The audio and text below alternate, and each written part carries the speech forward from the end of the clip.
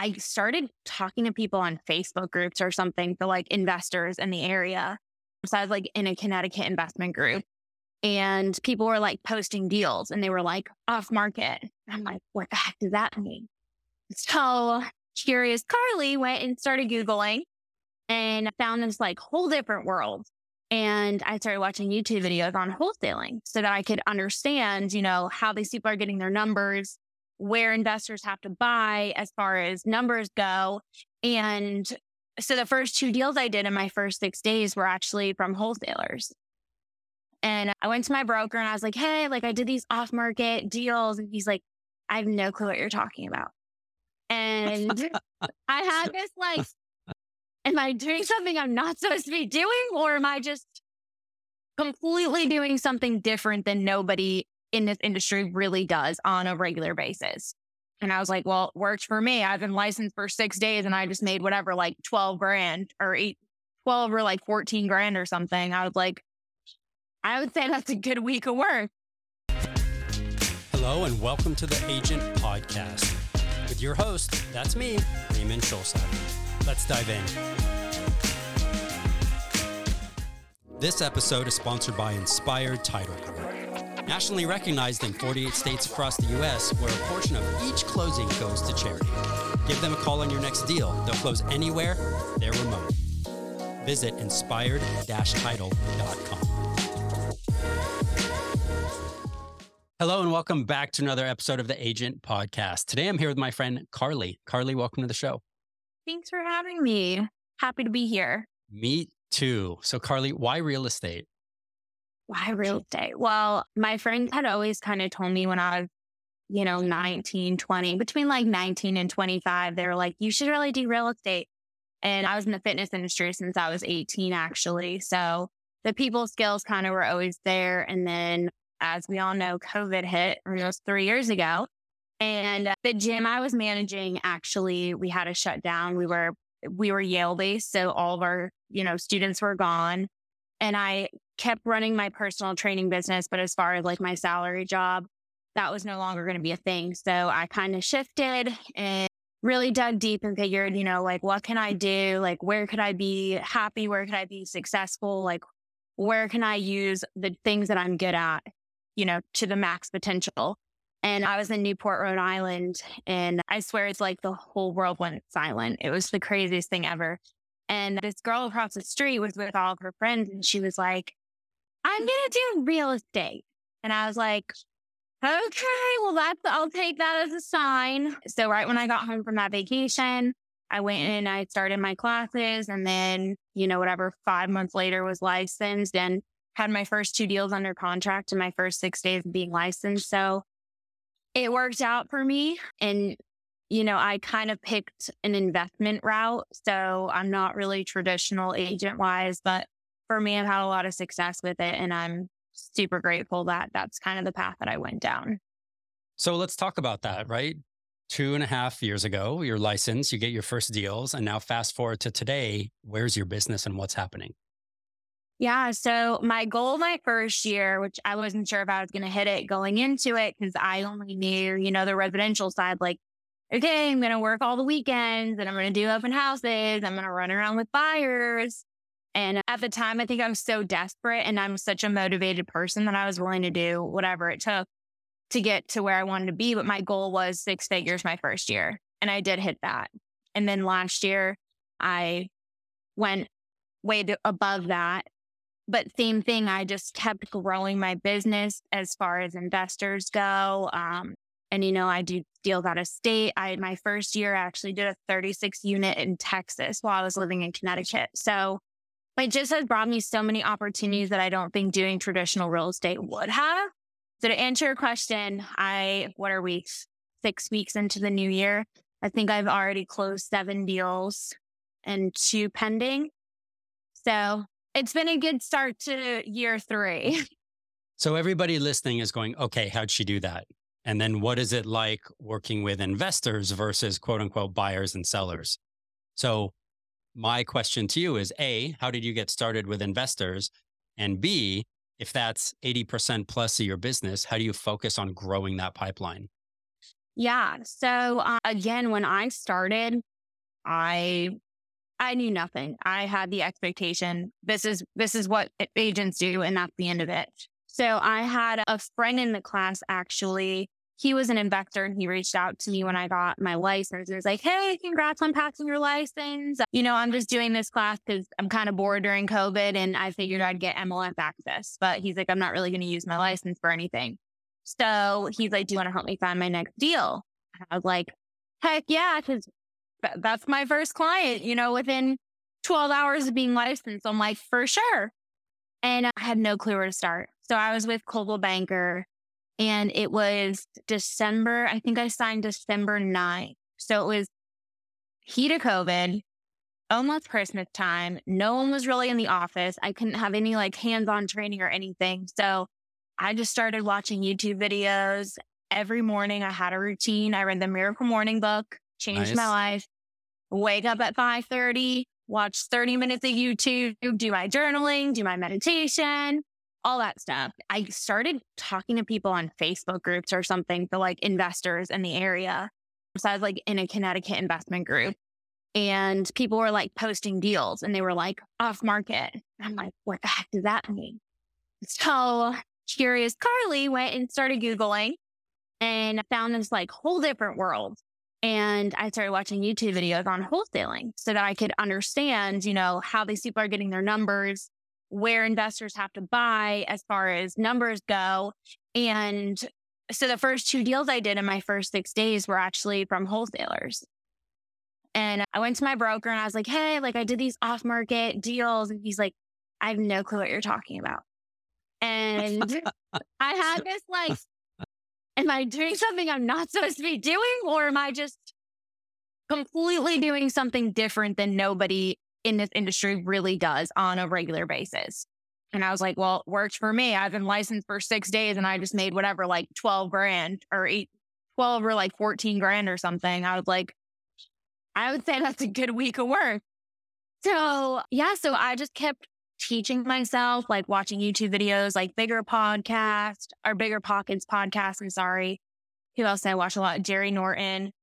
There was a female too that I was watching. I can't remember her name, but I just wanted to understand the business and learn how to run numbers and even see if deals made sense before I even sent them to my buyers. So I just kept networking my butt off. That's what I've always been good at, is I'm such a networker. And I spent the first 4 to 6 months just talking to people, even out of state. And then those people were like, hey, I have this friend who buys, apartment buildings in these areas if you ever get anything.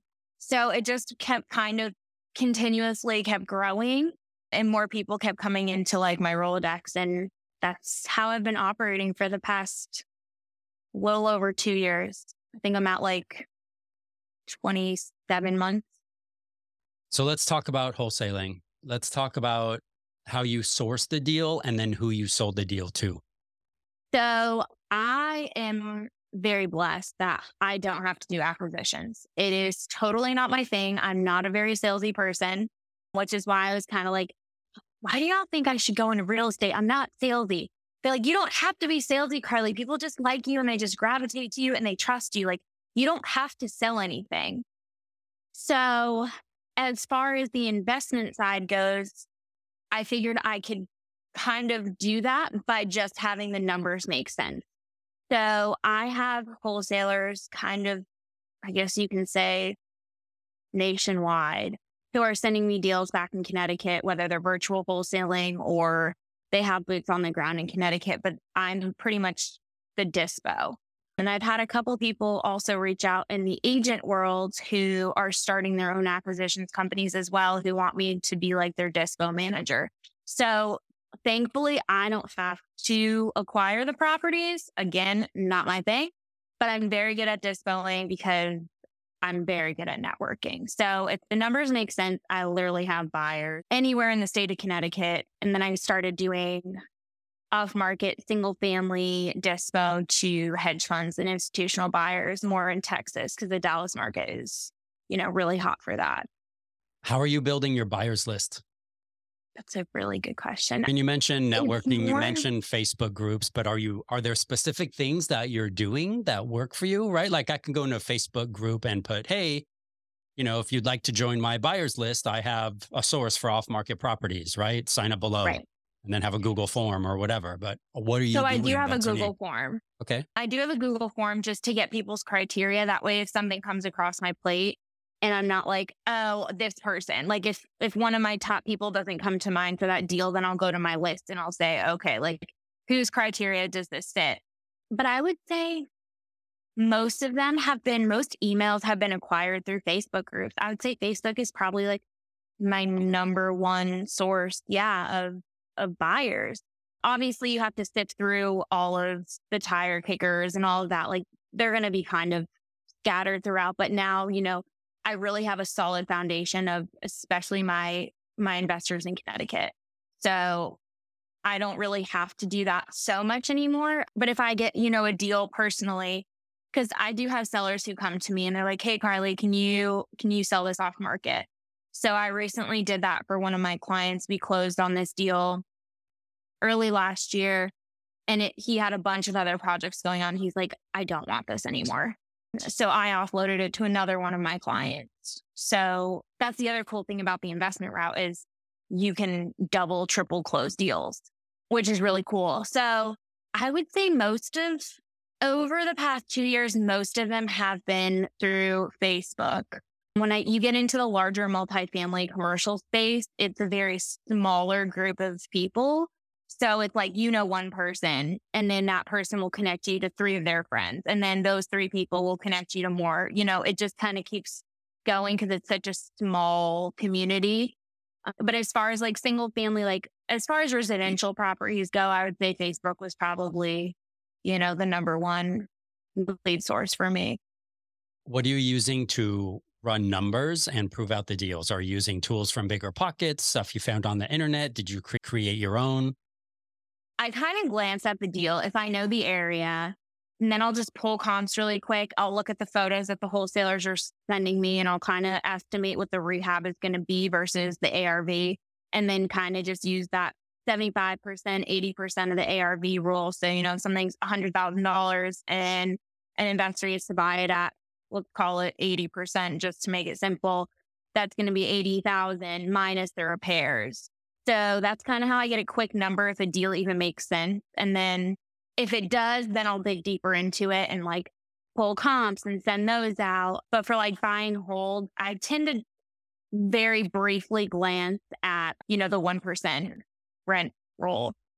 So if that doesn't even check out, then I don't even bother. But it's kind of hard to run numbers personally because everyone has different criteria. Everyone wants to make something different on deals. Like I have some guys who they're not going to flip a house if they're not making at least 80 grand. Then I have other people who are like, oh, I'll do a quick, 3-week project to make 20. So it really depends on the person. Obviously, the busier people are, the more money they're going to want. So that most likely those deals aren't really going to work for them like they would for somebody who's smaller and starting off.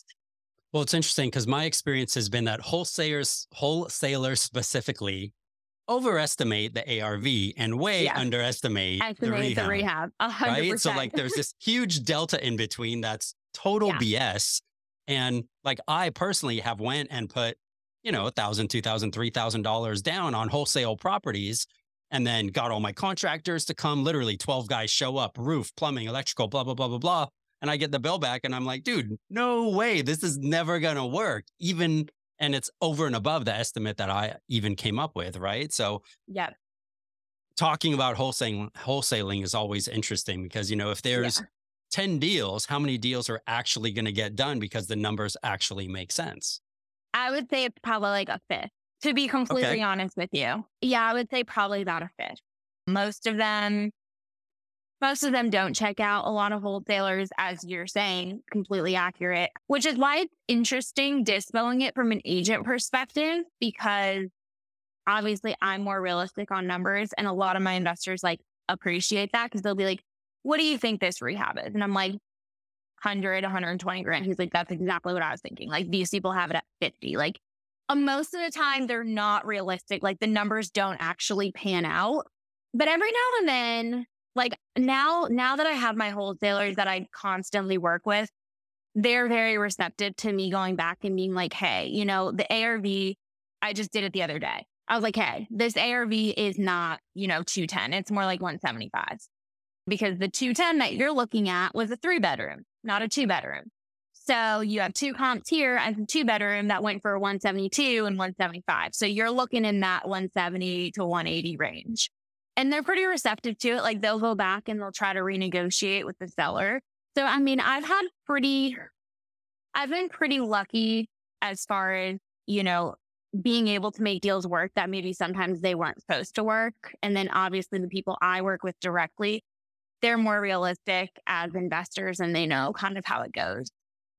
Okay, so let's segue to what are 2 to 3 things that you've learned over the last couple years, specifically working with investors that you think have helped make you a successful agent specializing in investments? Okay. That's a good question. So year 1, I literally almost quit like 6 months in. I had this client. He approached me. He had a GC who was also a female. So her and I were like girl powwow ended up. And he was the most unrealistic and unexperienced person. But he like was sitting there telling both of us like, oh, I've done this, I've done that. Like I can do this, I can do that. Like I'll do $3 million flips at a time. And we're like, oh, like this is great. Like we're going to have like 3-4 flips like every 6 to 8 weeks with this guy. Like we're only going to need him as a client. And I guess you could say I kind of sort of put all my eggs in one basket. And I regret doing that. But the mental health aspect of this person was not worth any amount of money.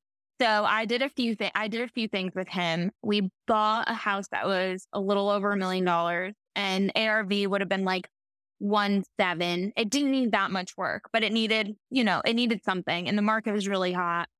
Long story short, didn't flip it the way that it should have been done.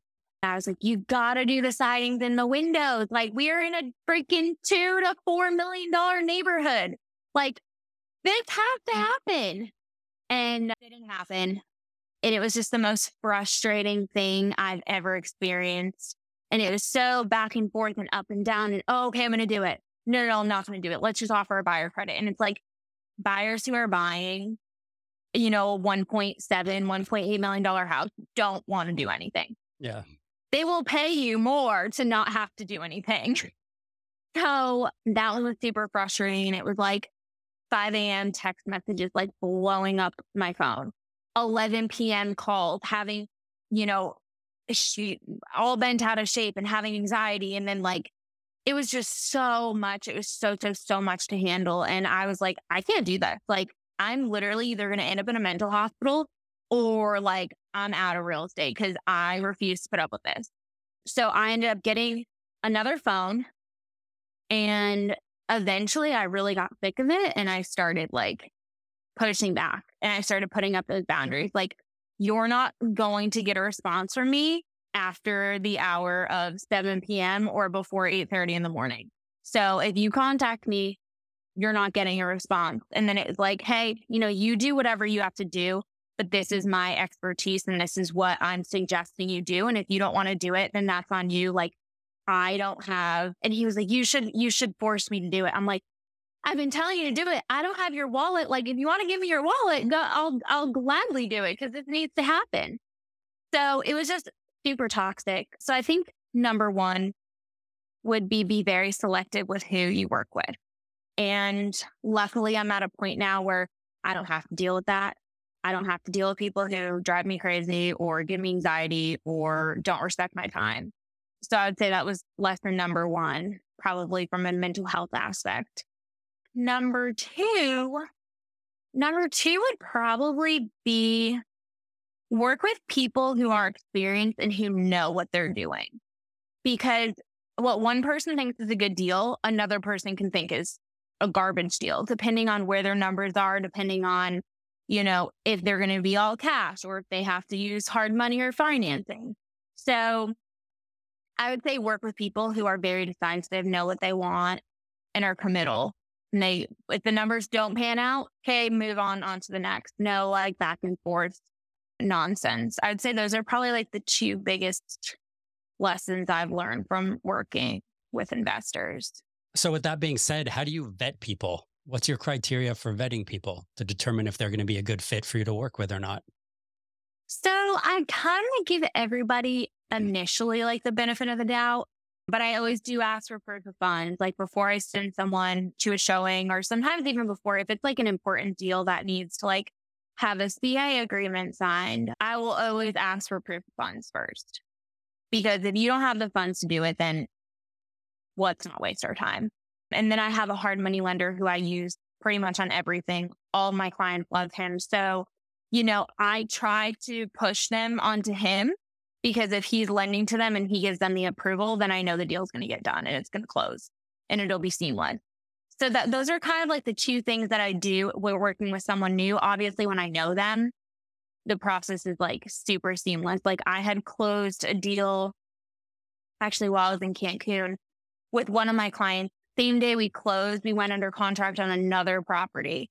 And my investor who was selling it, he's like, is he like legit? I'm like, yeah, I just closed a deal with him like 3 hours ago. Like he's legit. Don't worry. Like we're not going to have any issues. So I like being in that position where like I'm confident in who I'm bringing to the table. That way my reputation also isn't being jeopardized. Yeah, that makes total sense. What are you focusing on for the next couple of years for your business? That is a laundry list. I have a lot going on. So obviously I'm going to keep doing, my real estate. I have a team now back in Connecticut. So if I do have a listing, I'll have a co-broke on it. If I need, if I have clients there, like I'm working with one client now, I connected her with one of my other agents. And so he'll just open up doors, show properties, and then I'll handle all the important things. So like I intend in keeping that all flowing and going. I'm actually going to get my mortgage broker license just strictly for referrals. One of my clients here owns a mortgage company and he's like, you should just get it. And, you know so many people, you talk to so many people, so you could just do referrals. So I think I'm going to do that. That's my next step. And then I've gone back and forth about getting my license in Texas. I'm not too sure. Because mostly what I do, I don't need my license for. And a lot of my clients don't want anything on market anyway. So I've kind of gone back and forth with doing that, but focus more commercial. And then I also, maybe like 6 months ago, started lending my money privately. So I just signed my second loan for a flip on Tuesday, actually.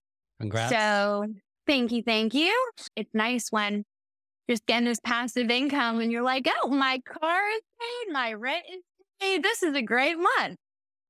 So I'm going to keep doing those. Going to get into a syndication as well this year. Awesome. Once a good one comes my way. I just have too much going on for myself to manage them. So I figure going into a syndication with one of my friends who, I trust, and they're going to all manage the project. That'll be good. Yeah. So I'm kind of, everything I'm doing is real estate related, but I'm definitely have my hands in a lot of different pots. I love it. I think it's cool that you were able to find a niche and focus on that. And that's created a foundation. And then that foundation is helping you branch out into different areas of that same niche, all investment based, both for yourself and for other people. It's cool. Yep. 100%. And, I get referrals on like hard money lending and private money lending as well. So my goal is to kind of create 7 to 9 streams of income inside of real estate that just go hand in hand. So what is one thing that you are really proud of over that you've been able to do, create, build, accomplish over your 3-year career so far? That's a good one. Okay. What do you think? I would say probably remaining true to myself and my core values, and kind of gaining the perspective that money really is not everything.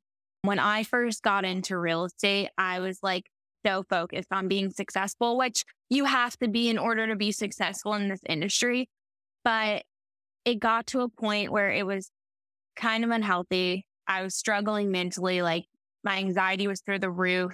I was miserable. I was not fun to be around. I didn't have time for the people and the things that actually mattered in life. By the end of the day, I was working, 14-hour days.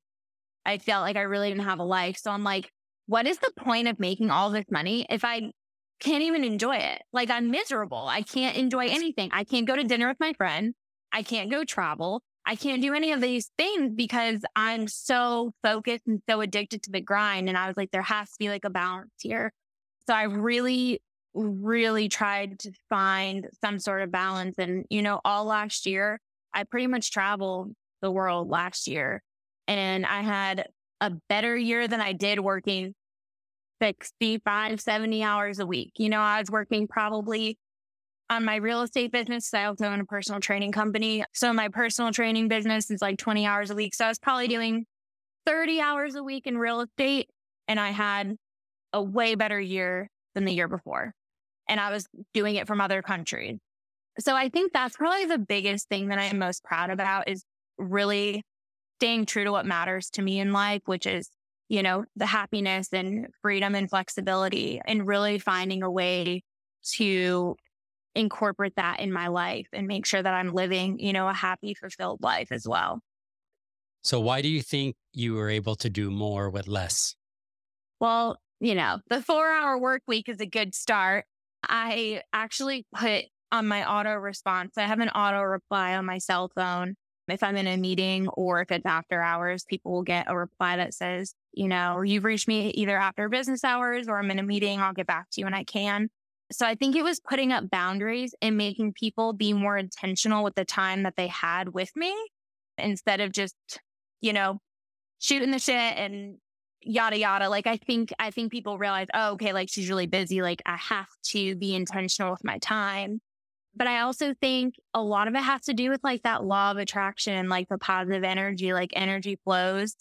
And, when you're happy and you're living your quote unquote best life, like more positive things are just going to keep coming to you. So I think that was probably a main thing. Like, I was in a better place mentally. My energy was better. I was attracting better energy and more opportunities.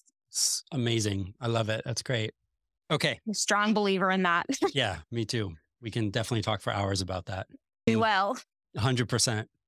Where can people find you if they are looking for an off-market property or want some advice or looking to grow? I am on Instagram, Facebook, and LinkedIn. My LinkedIn is Carly Worth, so KarlyWorth. And then my Instagram and my Facebook are RE, like real estate with Carly. So those are both of my handles on those websites. You can also email me at ariwithcarly@gmail.com. Guys, if you're listening, listen to this again. Think about what niche you're serving. I'll drop all Carly's links where you guys can grab them and check out what she's doing and connect with her. Carly, this has been amazing. Thank you. Thank you so much for having me. Thank you for listening to the Agent Podcast. Today's episode is sponsored by You Sell It, the #1 do-it-yourself real estate photo app for incredible professional results.